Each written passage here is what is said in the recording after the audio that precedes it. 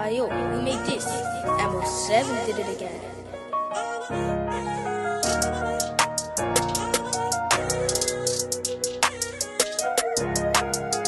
Welcome to another episode of Big Ego Media. We've got a special guest today, goes by the name of Range Rover Mum, aka Sherrilyn. Or should we say Sherrilyn, aka Range Rover Mum. Yeah. How are you today? I'm good, thank you. How are you? you? Range Rover today? No, because I'm on a 12-month ban. It's actually 12 months? Yeah, 12 months, wow, yeah. That long? You didn't feel tempted to like, you know what, I can just drive? Absolutely not. I don't want to end up in prison over this as well. Nice. I mean, before, I guess we get to that moment, yep. as we always do, we like to get to know the person, who they are, and their story. So first and foremost, where are you from? Where did you grow up?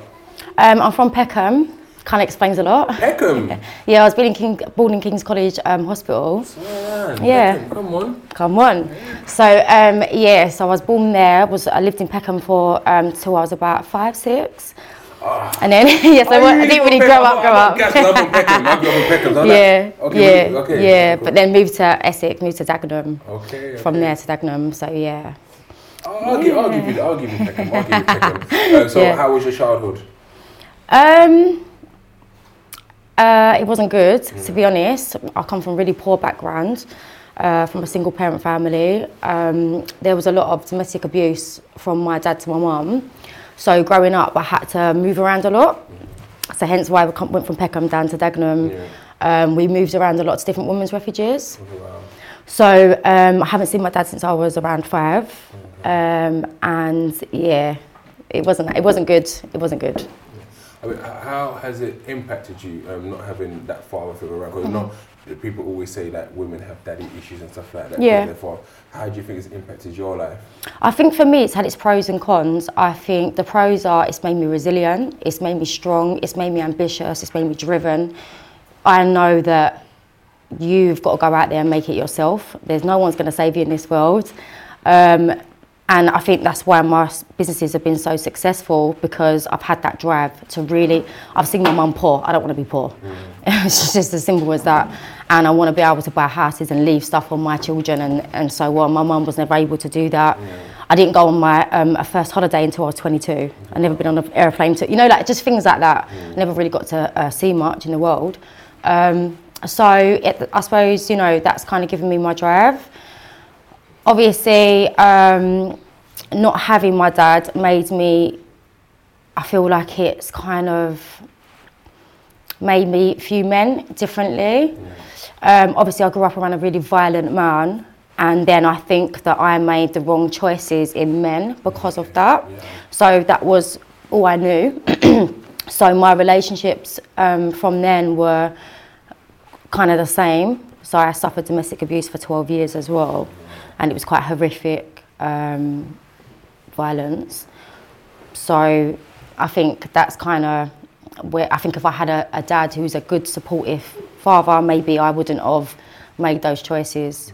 And has he never tried to reach out? I tried to reach out to him. I was 14 and I went to the Elephant Castle to the Salvation Army. And I said I really wanted to know who he was. My dad's Jamaican and Indian. And I've grown up around my English family mostly. I do see my Jamaican family, but they're kind of South London, Wembley, all over the place, Wimbledon, all over. And I would kind of only see them at funerals or weddings, which just wasn't very often. And I just wanted to get to know my dad and my culture a bit more and stuff. So I tried to reach out to him, but he sent a letter back, and I've still got the letter to this day, actually. And it was just kind of like, nothing good can come out of us meeting up. We've got our own lives. Go live yours, I'll live mine. And at the end, it said Lloyd, not even Dad. So that was kind of hard. How old was you at that point? Yeah, I was about 14, 15. Yeah. So then I just realised, obviously, he doesn't want any contact, and then I had to understand it's not because of me. It's nothing to do with me. It's him as a person. And my nan, his mum, would say to me, don't bother contacting him. He's just not a good person. He's a very bad guy. So, but yeah. Sorry to hear that, man. That's okay. How was you sort of school-wise? How did you do? Struggled to really fit in. Couldn't build positive relationships, probably because of a lot of the violence that I witnessed growing up. Used to bunk school all the time. Had loads of fights. Got kicked out in year 8. didn't even do my GCSEs. Wow. Yeah, so, and then my mum had different partners, again, who were quite abusive. So sexually, physically, mentally, all of that. So I just kept running away from home. Towards yourself too? Yeah. So then I kept running away from home. And then when I was 15, I went into a hostel in Barking. It was on top of a burger shop. I forget it. Hunger Burger, it was called. And I was around crack addicts, heroin addicts, all different types of people. I just feel like it built character for me. Like I was on my own, I was 15, I was living in this place, but I got my own flat when I was 16 in Barking. And I learnt life skills. I learnt how to cook. I learnt how to pay bills, pay my council tax, pay my rent, do everything. You know, I decorated my place myself. I used to get like flooring from the pan shop, little stickers, and put them down and cut them all around like my toilet and things. You know, like I learnt how to be creative and just, I didn't have much, but I made something out of what I had. And then, yeah, I went into beauty therapy after that. How old was you when you went into beauty therapy? So I went to college when I think I was 16, 17.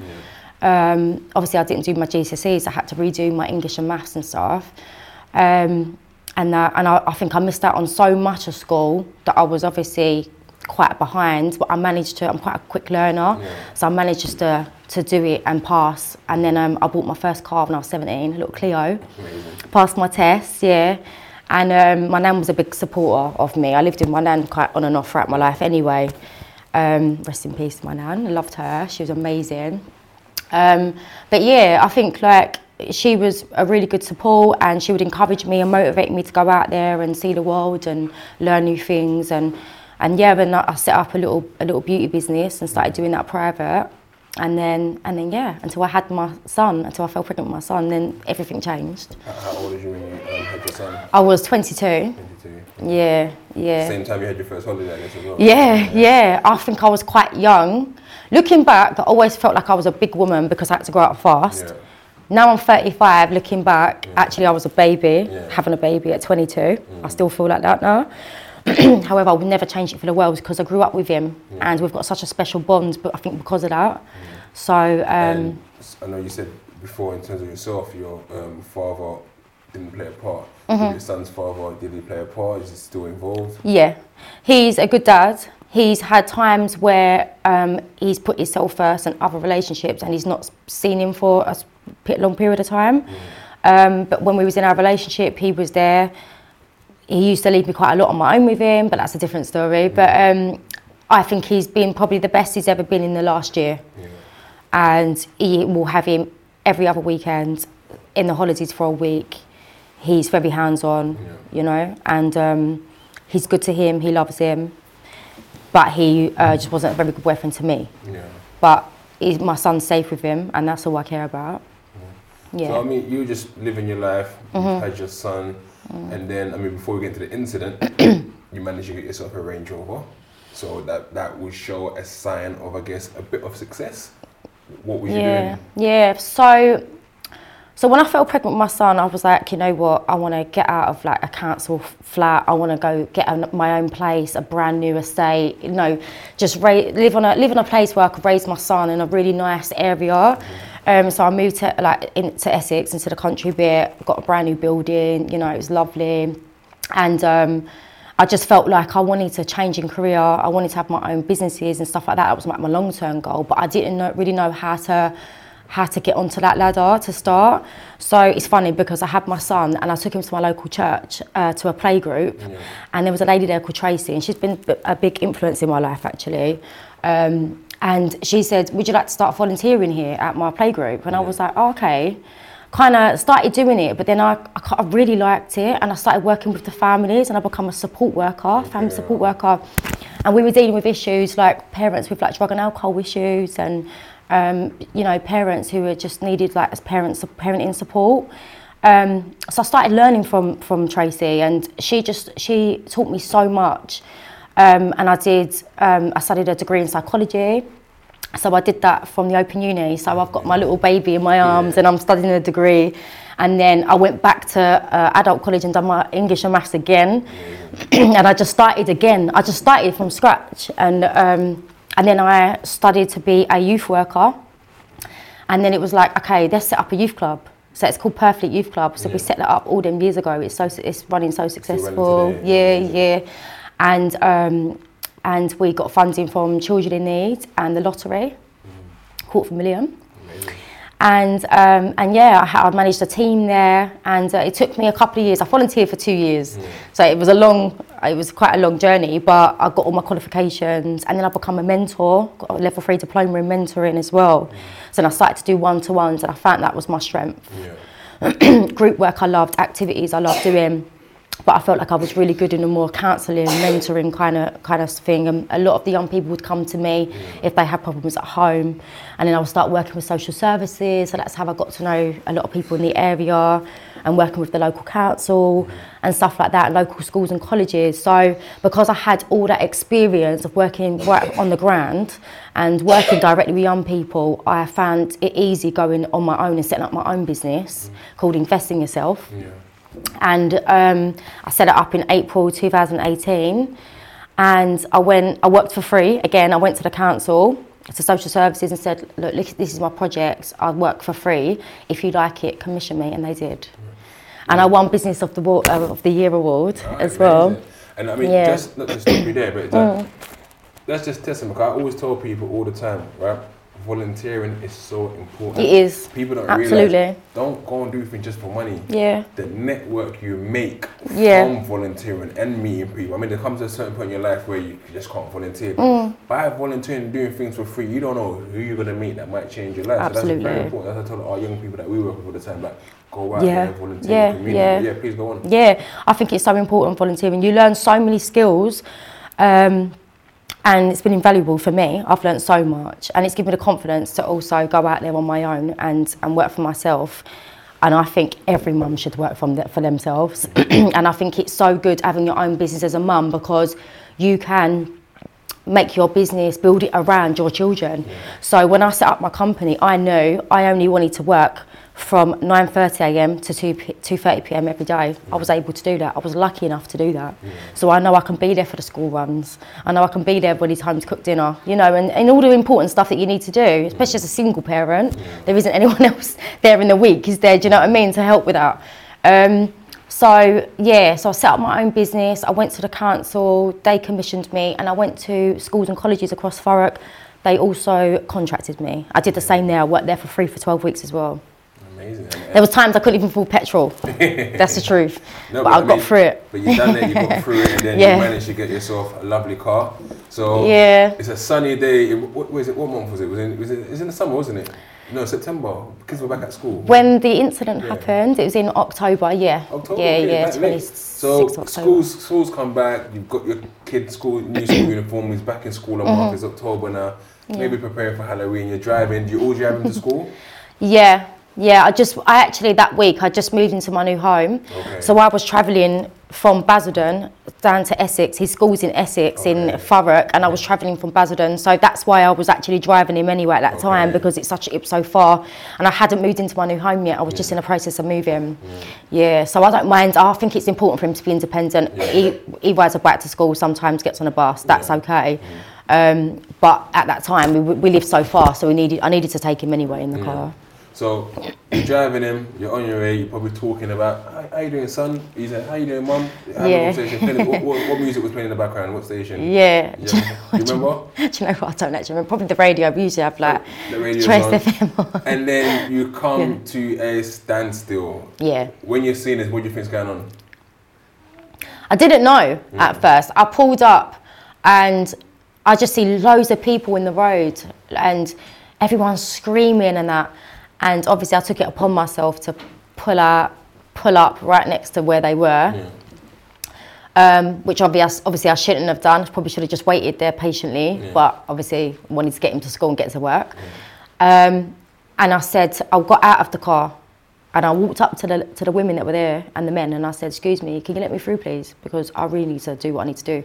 And at this time I had a lot of young people that I was working with severe mental health issues, and I knew what my day was going to be like, and I felt like I didn't want to let them down. I needed to be there as well. So pulled up, asked them politely. Quite a lot of times I don't think that clip's ever been shown, but I did ask them politely a lot of times, and they just laughed at me and was just like, we're not moving. Yeah. And I just thought, you middle class. Yeah, because I could tell. Yeah. I could tell, and I just thought, you don't understand my life. You can't relate to me. You don't even seem like you're on that kind of Did you not care about the climate? What's going on with global warming? Yeah. Well, they want to insulate homes. Yeah. I understand that. I do. I'm not even against their cause, but I don't think you should disrupt normal people's lives in the process. I don't. I think that's wrong. And children deserve a right to go to school. Parents have to go to work. It's a part of life. You might be middle class, you might be older, and you might be rich, and you might be part of the government and all the other stuff, and you've got money, you're secure. Your children are older now, so you haven't got to worry about these things. But us normal people, we saying they're not normal, but us working class people, if we have time off, it's detrimental for us. Yeah. We have to be working. We've got to keep going. We just had a pandemic, and we lost out already in enough time off school and work and stuff like that, you know? So, yeah, I was angry. And I got emotional. You got emotional, I mean... Yeah. Has your son ever seen you that emotional before? I mean, how did he take it when he saw that? He was like, yes, mum, you make a stand. You know, like, he was very much like, thanks for sticking up for me. I want to go to school. Yeah. Yeah. So that's happened, the day's gone, you're probably gone. Did you manage to get through at all, or you have to turn back around? No, so what they do is they block you in at every junction, so you can't take another route. Yeah. So what happened was I don't know if anyone see, but there was loads of men that were grabbing them and they were dragging them out of the road, and that's how we all got through in the end. So because obviously I wasn't going to push my brake and I wasn't going to hit them, run over them, I was never going to do that. So when I realised that scare tactic wasn't working and they wasn't moving, I just got back in the car because I thought... You actually got in the car and did you nudge them a little bit? Yeah, because I just thought that they would move. I just thought... Yes, do you know what? I respect it though. They do stand for what they believe, and they really do. You know. Were you not a little bit scared that you might rev a little bit too hard and accelerate? I kept my foot on the brake. There you go. I knew I wasn't going to hurt them. I would never hurt anyone. I wouldn't. But I just thought it would scare them to move. Did he go on milk it then? What did he say? Like he had a back pain, broken? Oh, it was a woman. So she's 39. This woman, and her name's Beth, and she said, ow, ow, ow, ow. Obviously, I know, obviously everything I said went in the paper. I said, ow, ow, ow, no. Like, that was fake. I knew it was fake.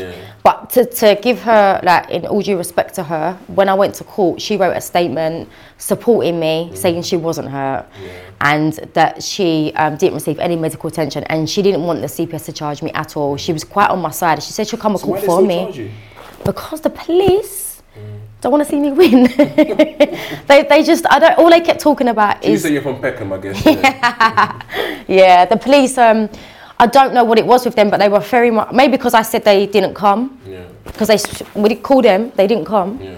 So maybe because I've said that, and it went high profile, and they felt like they had to teach me a lesson. I mean, before you it's gone high profile, so you've managed to get through, you got your son to school, you're going on your merry day, you're probably back at work now, chilling. When has news hit you of, damn, you've gone viral?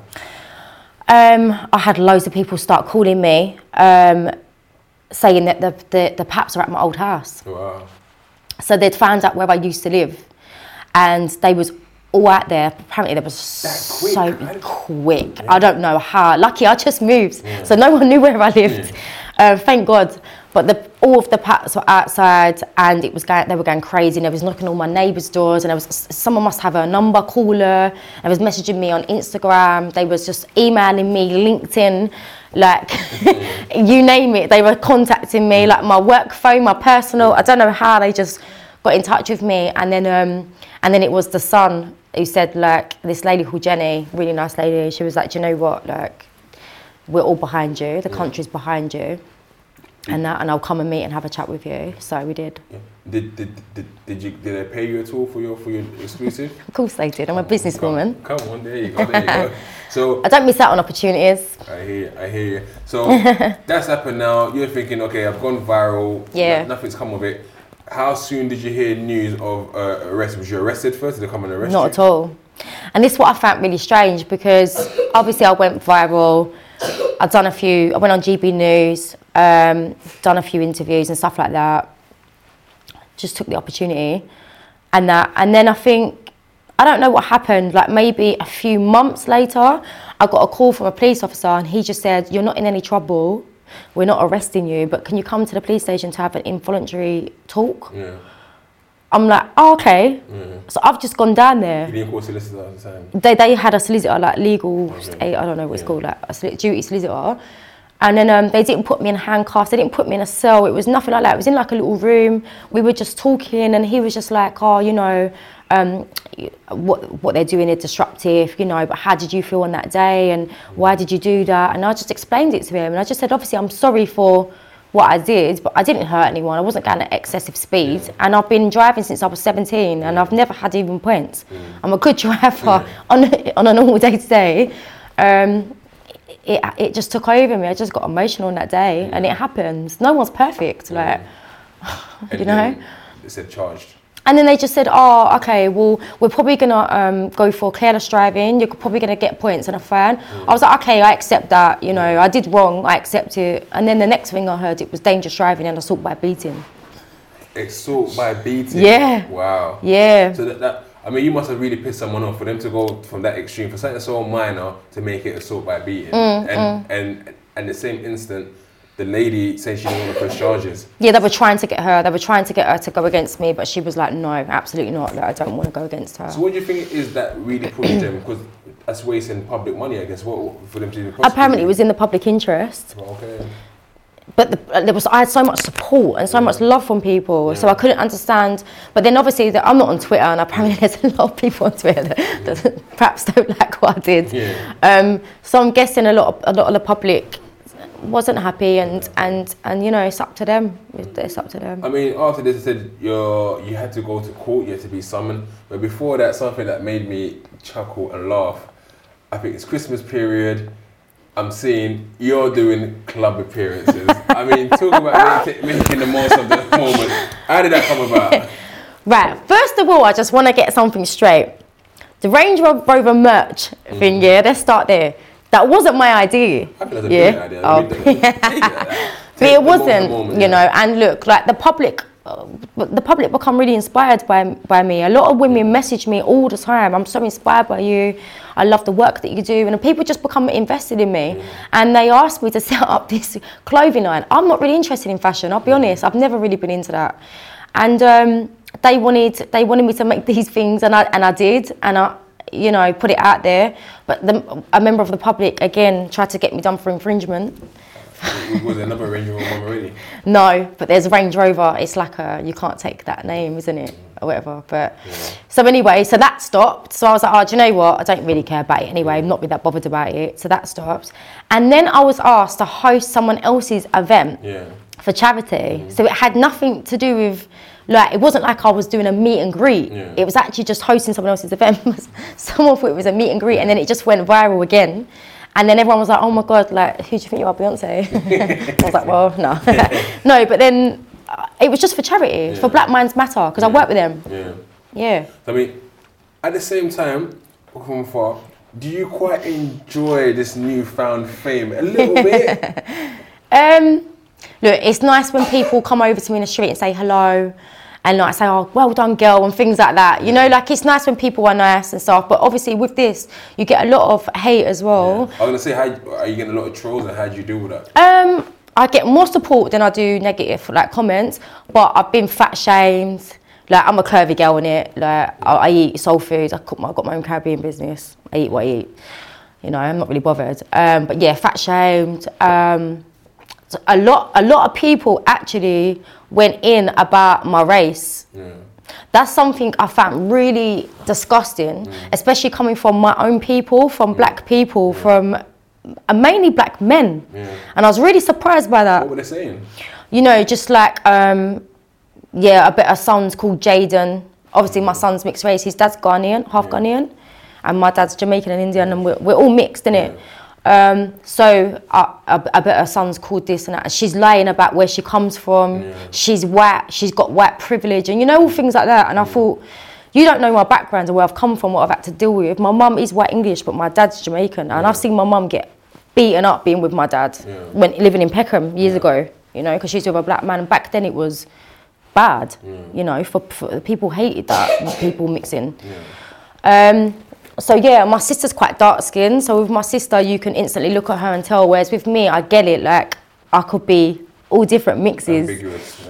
Yeah, and understand that. But a lot of people were saying to me that I was lying, and that they're trying to say you're doing a Jesse Nelson. Yeah, basically, yeah. And I'm like, hey, like I've done my ancestry.com. Do you want to see it?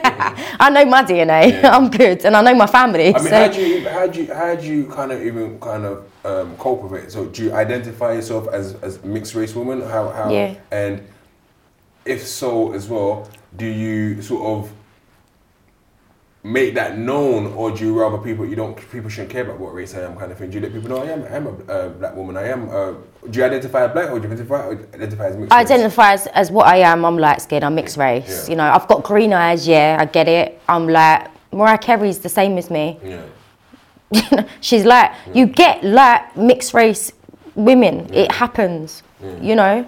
And do you feel you have to justify that, or you just think, oh, whatever, think what you like? I can't really be bothered, to be honest, to keep having to justify. But one thing that did get on my nerves on there, I can't remember who posted it, but someone said, because I've got my Caribbean business, someone said she shouldn't be cooking and selling Caribbean food because she's white. That really got on my nerves, because I felt like, hold on a minute, I've grown up eating this food. I've learned how to cook this from my nan, who's Indian and Jamaican, and my mum. That's my culture. I've grown up eating that, so why can I not sell food where I'm from? Like, who are you to say that I can't do that because I'm lighter than your usual average mixed race person? But if you look at mixed race people, you can get all different shades. You can come from the one parent to the other, with blue eyes, with green eyes, with brown eyes, all different, you know. And I think people have a stereotype, a fixed image of how a mixed race person should be. But I'm half English, I'm quarter Jamaican, and I'm quarter Indian. Yeah, so my dad is mixed. So this is how I am, and I've got to be proud of who I am, you know, as well. And can't let anyone else get me down, you know, about who put me down for how I look. Definitely. Yeah. So, I mean, moving on from that then, so time has passed. You've gone from 3,000 followers to now 20,000. The DMs are going crazy. People message you and so and so. And did you enjoy it, or was it like too much invasion of privacy? I found it quite like it was overwhelming at first, because it was like millions. I felt like it was so many people messaging when I first went viral. That's calmed down a bit now. But in a way, I took it as a positive, because out of that, I was able to set up another little project, and I've set up a domestic abuse support group, a WhatsApp group. And it's full of real amazing, strong, inspiring women who have shared similar experiences to me. And we're all on a journey, and it's really good to have other women like that. And I wouldn't have found them if it wasn't for this, because I come out of my story, and I don't know if you ever see that, but I come out of my story when the Greenwood case come out, and I felt like it was the right time to do that. And so I did, and I had so many people message me. So through this fan fame, whatever you want to call it, I've been able to set up something so positive from it. And I've got a men's mental health WhatsApp group as well. And that's really good. That's going really well. Because men don't get as much support because they don't know how to ask a lot of the time, or they don't feel that anyone's interested. And most of the time, most people are not interested in men's mental health. They're not. And they don't, I feel like they don't give them the time to actually speak. So this group's great, because I've got people in there who are also mental health professionals. So we're all kind of working together. Yeah. So time has gone, and then it comes to Judgment Day. You've gone to court. You've had to plead guilty. Why did you feel you had to plead guilty? I pled not guilty at first. You pled not guilty at first. Yeah. I wanted to go to trial to fight it, because I believe that a normal jury, normal people would have understood my frustration that day. My solicitor was not prepared to do that. I sacked my first lot of legal team. I went with someone else. They said because a member of public had the original footage of the incident, they was then willing to go to court, or someone to go to court against me. So it would have been chucked out, it would have been admissible, because the footage they wouldn't have been able to use on the internet, because it could have been from anywhere. So because the original footage was going to be put forward, there was no way I could go to trial and fight it. I would have gone to trial. Thank you. So I said, I was so upset. It's 12 members of the jury who would be like, what the hell is this about? Yeah. Throw it out. You're the fan, to be fair. But you've been found guilty. I mean, when they dropped the assault though. They dropped the assault. Okay, then you've gone guilty. Are you thinking, okay, a few points? Is that what you were hoping for, or did you knew you were gonna get a ban? I researched the guidelines, and the guidelines are. It's not even the judge's fault. Like the guidelines are the guidelines. Like if you fall into dangerous driving category, then you immediately get a 12-month ban. That's it. There isn't no 6 months and maybe this. But what I'm really upset about is that I've got to do a pre-sentencing report next week, which means that when I do go back to court, they're probably going to give me probation, community service, a curfew. There's going to be so many different things, and I've run 2 businesses. I just don't feel like I'm look after my son. Where am I going to find the time to go do all this other stuff? It's just crazy. I don't feel like I deserve all this. Yeah, I don't. If you speak to solicitors and they speak right, I don't think they'll do all those things. I mean, you've been punished already by being banned, so now you have to find ways to get your son to school and get to work. And so that's really punishing it. So I'm not an expert, but I'm hoping they're not going to try to punish you further by saying, okay, you're now going to have to go and do community service. Apparently that's what they're going to do. That's what my sister's told me. Yeah. Wow, okay. But I mean, you're here now. You've been all over the news. I see you're going to be on a few more podcasts coming up over the next few weeks. I know you're on my People's Major Things coming. You got Pound Sterling coming up as well. I have, So I mean, this is all amazing. So you use the best of this moment. What else have you got planned? Because you're a known person now. Monetized. What have you got planned? There won't be no more merch. I say don't throw that away yet. Don't throw that away yet. No, joking. But I'd really like to keep doing what I do because I love my job and I love supporting people. That's my purpose in life. My purpose is empowering other people and helping people. I want to keep doing that. In terms of like TV work, I've been offered to do a Channel 4 show. Amazing. Won't be saying any more about that yet, but yeah, that's something in the pipeline. A lot more podcasts and stuff coming up, and I really want to build on my domestic abuse support group as well with the women that I'm working with. I'll also say add in a bit of a day in the life of the Range Rover mum, where every day is documenting you and your son's journey, your day, what you're getting up to, and so on. That would do for good television as well. To be fair. So maybe. Well, I would like to say thank you for coming down. Thank you for having me. Absolute pleasure. Like I said, we always want to get to know people for who they are. We see things on TV, see things on the news. Everything gone viral, but who is this person? What is their story? And a lot of people had a perception of me because I drove a Range Rover. That was a big thing. She must come from a rich family. Her dad bought her that. It must be her man. It must be something. No, I've just worked my way up from the bottom to the top, and it's took me a long time to get there. Just because I drive a Range doesn't mean that I look down at people. Like I'm still very much Shelly from the block. Peckham